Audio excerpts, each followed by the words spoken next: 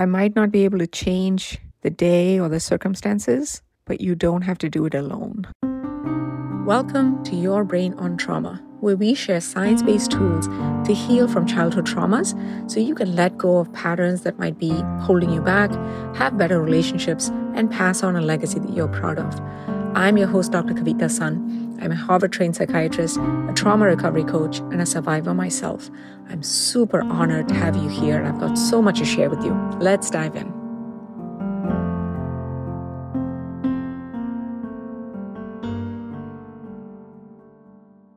Hello, my friends. How are you today? How is the day going so far? You know, some days are sort of smooth and easy, and it's kind of like you wake up and the weather just seems to work in your favor, right? You don't know why, you don't know how, but things seem to generally feel okay.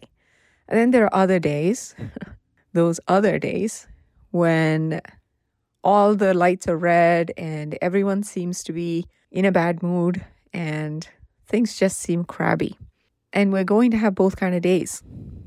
A lot of both kind of days in this lifetime.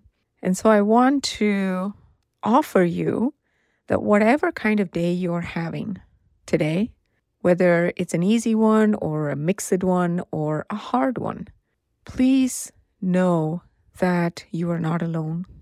I hope that just here, right now, I hope you can feel my presence, my love, and my support. I might not be able to change the day or the circumstances, but you don't have to do it alone. So today I wanted to talk to you about what we call in my world and among my team and with our clients, we call it the unanswerable question, right? It's an unanswerable question. And I was talking with one of our coaches, Dr. Erica Bove, who is amazing. We actually have 3 stellar coaches that help me coach our clients. All 3 of our coaches are physicians who are also coaches, and they're all amazing coaches, amazing human beings, kind, relatable, funny. I really have the best team. Dr. Nirali Vaishnav, Dr. Kate Mangona, and Dr. Erica Bove. I love all of them. They are amazing.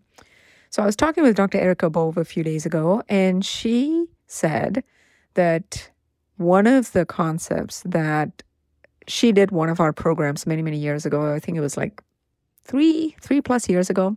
And she said one of the concepts that she almost on a daily basis uses, one of the tools that we teach that she has found so much use for and really sees our clients really benefiting from a lot, is what we call the unanswerable question. So we were just unpacking that in one of our meetings, and I thought it might be helpful for you, our podcast family, to learn of this concept too. So what is the unanswerable question? By definition, it is a question that comes up in your life and in your mind and in your emotions often, repetitively. There's a pattern to it, okay? And I'll give you examples of what that question might be, and I can share my question as well. So this unanswerable question comes up when someone hurts our feelings or lets us down or disappoints us or doesn't do something that we had hoped for, right? All of those irritations and rubbing against another human being that happens as part and parcel of living with other human beings. We rub them, they rub us, sometimes, often, in ways that might poke at an earlier wound. They may not be even aware of it, but something someone says or does triggers a memory and thus a reaction from a younger part of us, an older memory.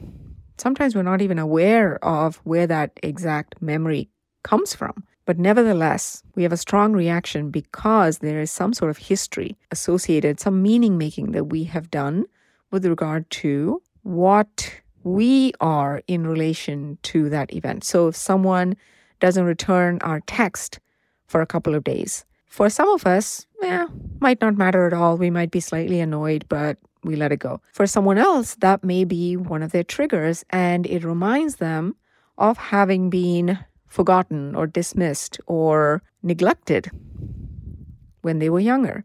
And so they have a stronger reaction to it, and they make it mean that they are not worthwhile. They're unlovable, they're unworthy, something about them isn't fun enough, other people don't like me enough, don't want to hang out with me enough, right? And we all have such triggers.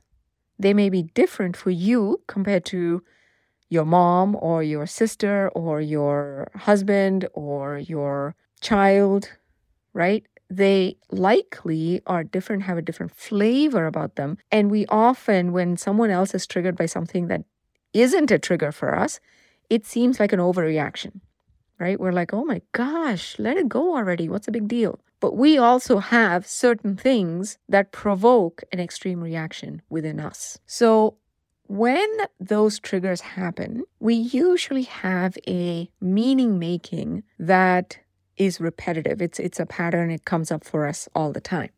For me, for example, one of the things that happens when I feel distant or not really seen or known for a period of time from my spouse, if we've just been busy, right? There's not been any major conflict or anything, but it's just kind of like day in and day out. We're waking up, doing our work, taking care of the house, making dinner, falling into bed, fall asleep, and we just repeat it for a few days, a couple of weeks.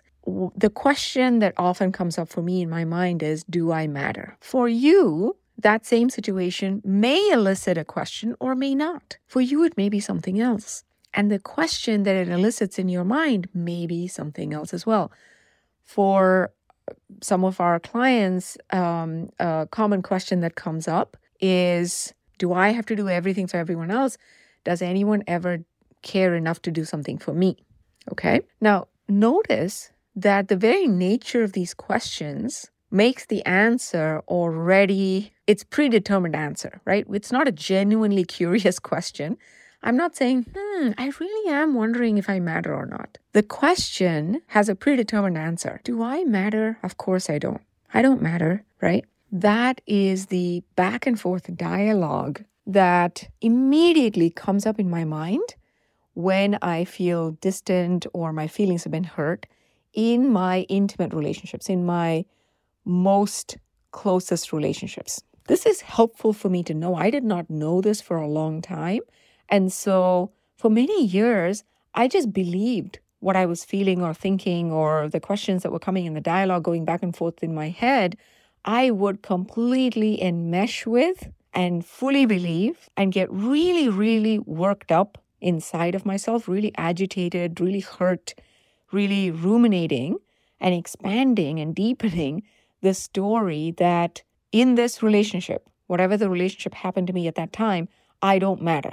I'm being taken advantage of, or I am being overlooked. And I didn't recognize that because every time that trigger happened, the intensity of feelings that came up from way back in my past, when it came back in the present moment, it was so strong that I just believed it. And because I believed it and because of ruminating on it and expanding it and getting so worked up and wound up and agitated, I would then become reactive in some way. Oftentimes, my go-to reaction is to withdraw, right? Become kind of silent and sullen and withdrawn.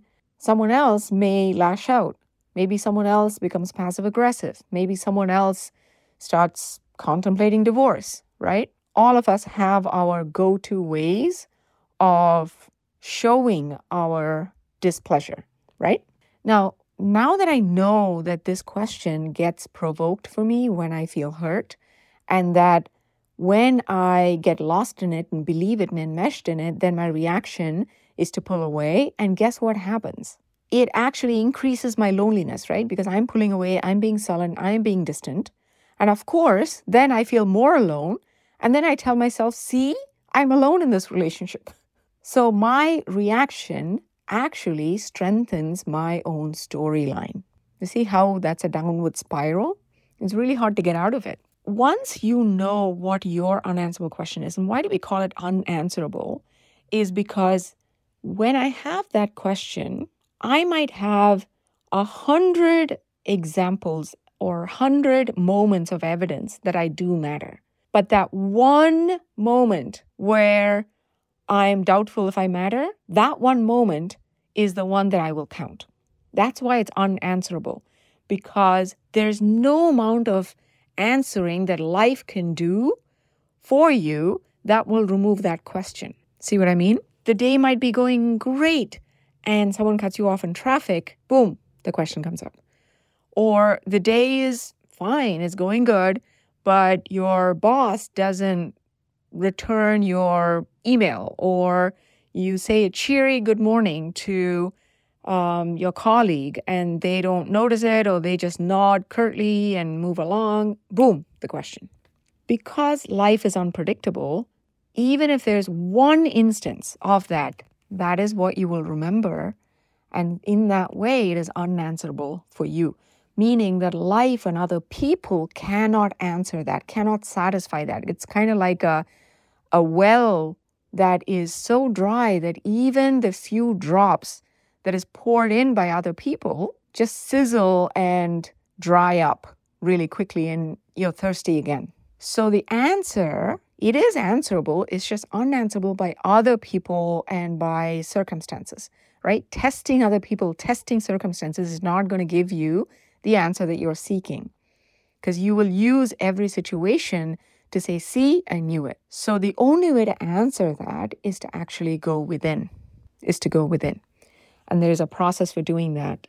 That is one of the things that I'm going to be really going deep in and teaching and coaching on during our live event that's happening in March. It's called The Clearing. It's a live online event, 2-3-day event. And the link is in the show notes if you want to check it out. But I think that's essential to know what is your unanswerable question. When does it get triggered? How do you react when that unanswerable question comes up? And how can you stop looking for other people and life circumstances to answer that adequately for you, and instead recognize that the question is coming from within. It's actually not coming or created by circumstances, coming from within us, and we need to go in and do the work of answering it inside of us and learn the process of doing that. For today, I want to leave you with the question to ask yourself: what questions, what thoughts, what sort of refrain comes up in my mind when I get hurt, or when I feel disappointed, or when I feel angry, right? What is the story that often comes up? And see if you can deduce your unanswerable question from that, and then ask yourself, how do I tend to react? Just that awareness will help you not get so quickly pulled in the next time, right? It'll give you a little space for next time. So with that, my dear friend, big hugs to you, and I will see you next week. Ciao. Hi, my friend. If you found this episode helpful, come join us in our free Facebook group called Your Brain on Trauma. The link is in the show notes, and there is a whole community there of women just like you who are on this sacred healing journey. We cannot heal in isolation. We need community, and that's what we have in our free Facebook group. I'll see you there.